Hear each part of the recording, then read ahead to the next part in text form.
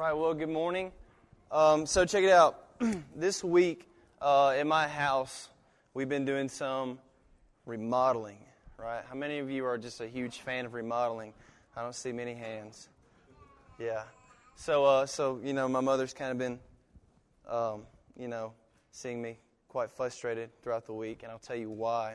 So we're remodeling my room, and in that process, we had to move my stuff out in order to paint it, right? So we're going to paint my room, and I didn't realize how much stuff that I had accumulated until I had to move it out, right? That was fun. Said no one ever. Okay? And you know, in the process of moving all that out, I was like, wow, I really didn't know that I wouldn't need that upon the time of buying that, right? So how many of you have like 10 pairs of jeans and you wear like 2 of them? Yeah, I'm that guy. I have like 8 pairs of shoes, I wear 3 of them, right? And so, seeing all that clutter in my room, I was just like, wow, that is crazy. I did that unknowingly, right? I accumulated that stuff unknowingly, and it kind of really cramped my living space, right? Kind of hindered my enjoyment of my living space. So now that my room's kind of coming back together, I'm enjoying it a lot more because there's a lot less stuff, okay? How many of you know that this too can be said about our spiritual lives? Yeah, we tend to often accumulate things unknowingly that weigh us down spiritually. Yeah, absolutely. If you will, please turn with me to Matthew chapter 11. We're going to be reading verses 28 through 29. This is the words of Christ. It's one of my favorite passages in the Bible.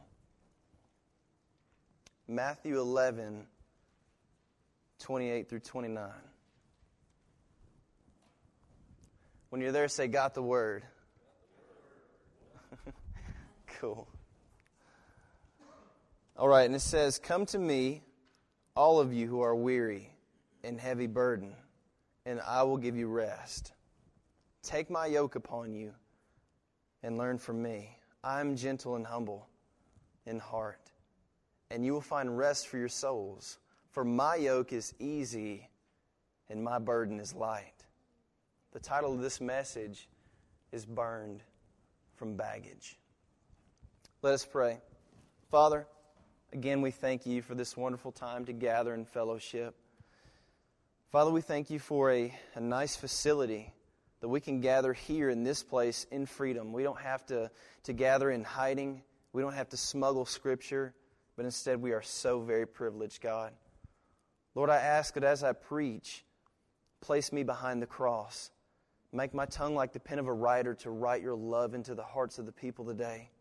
Don't let me speak words of my own, but instead words of freedom that are appointed and anointed by your Holy Spirit alone. In Jesus' name, amen. Amen. So we're talking about things that kind of weigh us down and cramp us spiritually, right? So I was like, Lord, what are some things in my life that kind of weigh me down, right? What are some things that I've accumulated in my spiritual life that are weighing me down? And so this is the first piece of baggage that I come up on, right? Expectations, right? Expectations. So we all have expectations, each and every one of us, right? Expectations from work, expectations from school, expectations from family. We all have expectations, right?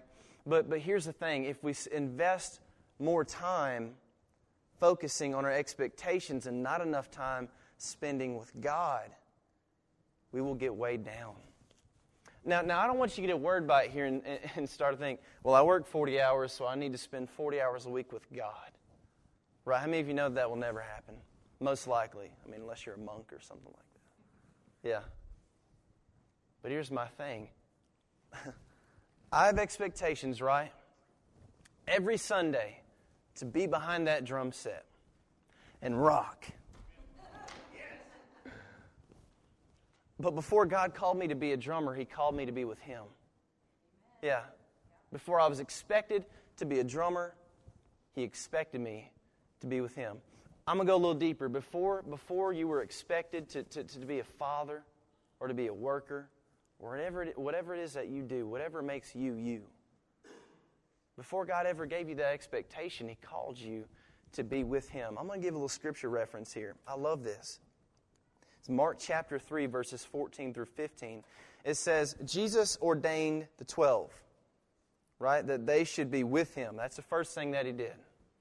The second thing He did was He sent them forth to preach, have the power to heal the sick, and to cast out devils. The first thing that He did was He called them to be with Him. I had the expectation to preach, but the deal is that if I'm not spending time with God, that preaching is going to be done out of intellect instead of overflow. I have the expectation of playing drums, but if I'm not spending time with God first throughout the week, I will then be playing out of talent and not out of overflow. Yeah. We need to be spending time with Him. You might not get 40 hours a week with Him, but make it a priority, church, because I'm telling you what will happen. If you're not making it a priority, we'll be focused so much on the expectations, work and school and being a parent and putting kids to bed and helping with homework, and you got to meet this deadline, and I got to return this email and this text message, and this person wanted to have a lunch meeting. It'll start to weigh you down. You'll become burned from the baggage. I think another baggage that we tend to carry is the baggage of fear. Right? This is one for me. I'm a worrier by nature. Right? I have a coworker, she literally says, Jesse, you overthink your overthinking. That's true for those of you who know me on a personal level. I'm a bad overthinker. It's just what I do. Doesn't make it right. That's what I do. I'm going to tell you, if I were the enemy, I would so love to see everyone carrying this bag, right? This would be like my custom Coach bag. Like if I were Satan. I know that's weird. Yeah, let's move on. Because here's the thing, like, He wants you to worry about stuff that hasn't even happened yet, right? Fear is like investing worry towards events that have not yet happened. We're so intelligent of a creature, we can scare ourselves. Yeah. So if I can get you investing more time carrying the bag of fear than spending alone time with God, you then become burned from the baggage. I'm a worrier. I am. I have to remind myself, God, how do you want me to think? I know that sounds so silly. What do you mean, how does He want you to think? What? Yes. Check this out. Philippians 4:8. Paul says, finally, brothers and sisters, whatever is true, whatever is noble, whatever is right, whatever is pure, whatever is lovely, whatever is admirable, if anything is excellent or praiseworthy. Think about these things. These things. And as I'm carrying around this bag being weighed down, God says, Jesse, I need you to worry about these things. Things that are praiseworthy. Things that are true. Things that are concrete. The finished work is more concrete than my worry. Absolutely. Worship is more concrete than my worry. And many of us are carrying this bag of just the unknown. There's a huge gap between what's known and what's unknown. And that's a gap that you are never meant to think about, never meant to worry about. As Paul tells us, think on these things, whatever is lovely and true and pure. There will always be a huge gap between what's known and unknown. But I tell you what I do know. I'm going to quote Philippians 4:13. I'll tell you what I do know. I can do all things through Christ. He gives me strength. I can do that. That I can do. I don't know what I won't be able to do when that time arrives. And to be honest, I don't need to be thinking about that. What I need to be thinking about is the fact that I can do all things through Him. And the fact that I need to focus on what is excellent and praiseworthy. Fear. Baggage of fear. Third baggage that some of us carry is the baggage of failure. So we talked about carrying the baggage of things that have not happened yet. Let's talk about the past. Things that have happened. Yeah, we all have a past. Whew, I have a past. So, how many of you know that it's not okay to regenerate and recycle? Regenerate and recycle things that are not praiseworthy and true and honorable and good, and instead recycle what they said about you. Instead recycle and regenerate what they did. Yeah, we've all had a fallout. I've had a bunch. A fallout, a breakup, a fall through. I'm here to tell you that if we invest our time carrying the baggage of what went wrong, and God, I thought that I was going to get that job, or God, I did get the job, and it's not what I thought it would be. God, I really didn't expect that person to say that about me. I really didn't think that they would go that far. Yeah. God, I didn't think that I would lose that house. I didn't think I would lose that relationship. You can't change what's happened. But what you can do is you can set your eyes on Christ. Watch what God tells Samuel in 1 Samuel 16:1. The Lord said to Samuel, "How long will you grieve over Saul? How long will you grieve over Saul? Since I have rejected him from being king over Israel. Samuel, I want you to fill your horn with oil and go, and I'm going to send you to Jesse the Bethlehemite, for I have provided myself a king amongst his sons." That's a new thing. See, Samuel at that point in time was given a promise. He didn't have the present, he had the promise. Yeah. He was so focused on his past, though, that he couldn't even fully grasp the fullness of the promise. Many of you know that God has a promise for you. That's not my opinion, that's the Word. God has something special for you. But I'm here to tell you, it's going to be a slow crawl if we continue to recycle and regenerate what they did, what he said, what she said, that ugly text message, that ugly look, the rejection. Yeah. There's another bag that I carry. Check it out. It's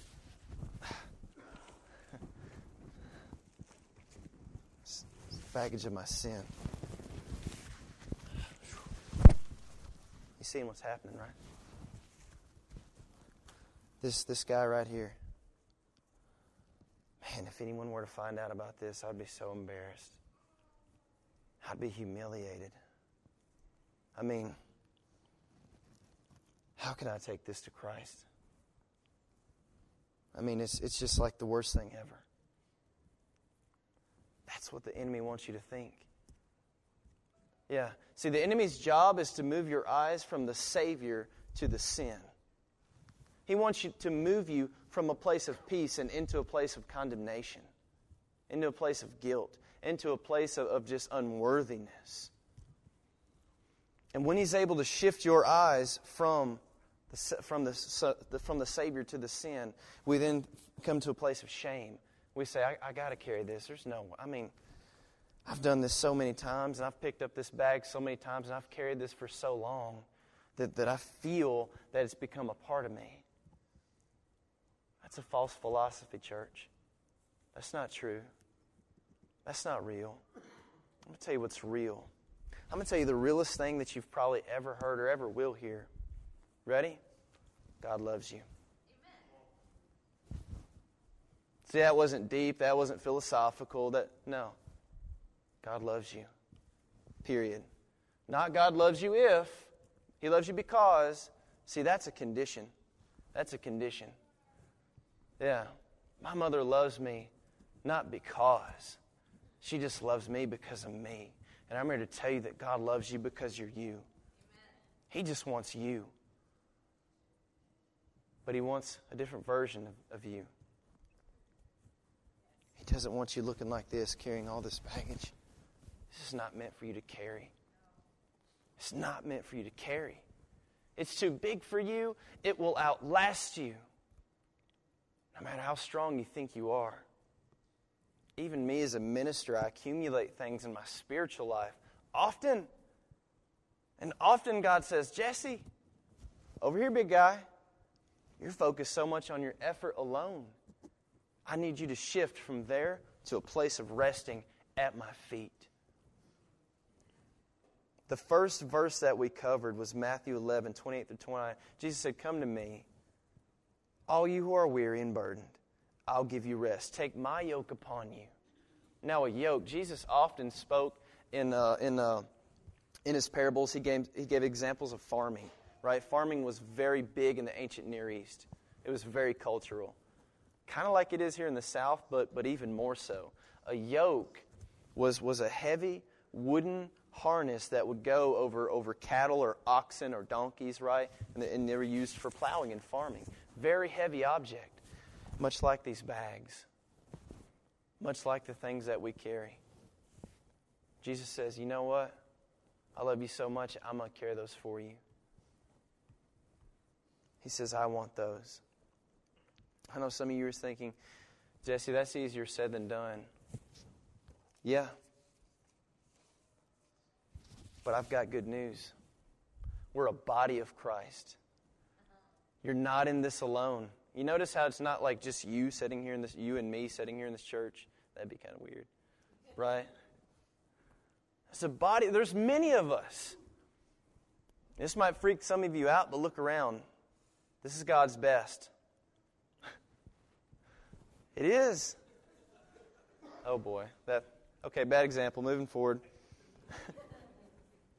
Galatians 6:2 says, bear one another's burdens and so fulfill the law of Christ.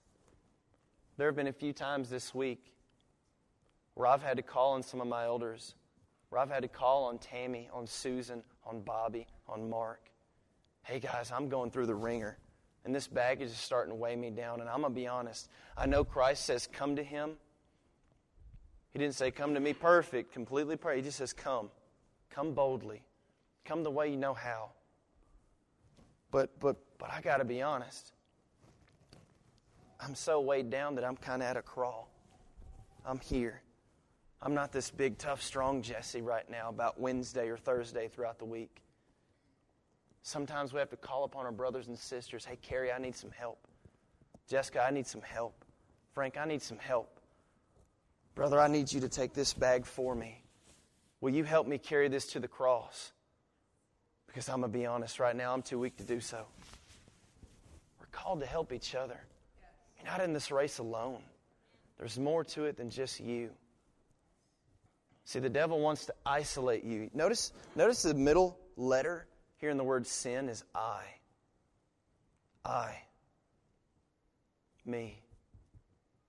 He wants to isolate me and make me think that he wants me to focus so much on self, that I forget that there are others that surround me that love me. He wants me to focus so much on the weight of the stuff that I carry and forget that there is hope in Christ and there's beauty in fellowship. Church, I want to remind you of that today. As I close, as I invite you to this altar, I want to ask you, man, are you carrying some stuff? I know I am. If I sat here and preached on myself for I don't know how long I've been, maybe 15, 20 minutes, that's okay. I got a blessing from it. But I got some stuff that I carry that I need to surrender. Maybe you're strong right now. Maybe you're like, Jesse, I feel pretty good. Well, that's awesome. Maybe you need to ask God for the courage to help someone else. Church, I'm going to ask you to come and pray. I'm inviting you to this altar to surrender those bags. I'm going to be up here. I'll be the first one. And in doing so, I want you to remember Romans 8:1. For there is now no condemnation for those in Christ Jesus. If you're looking for freedom, like a real freedom from expectations, freedom from fear, anxiety, freedom from your past, freedom from sin, you can get some freedom this morning.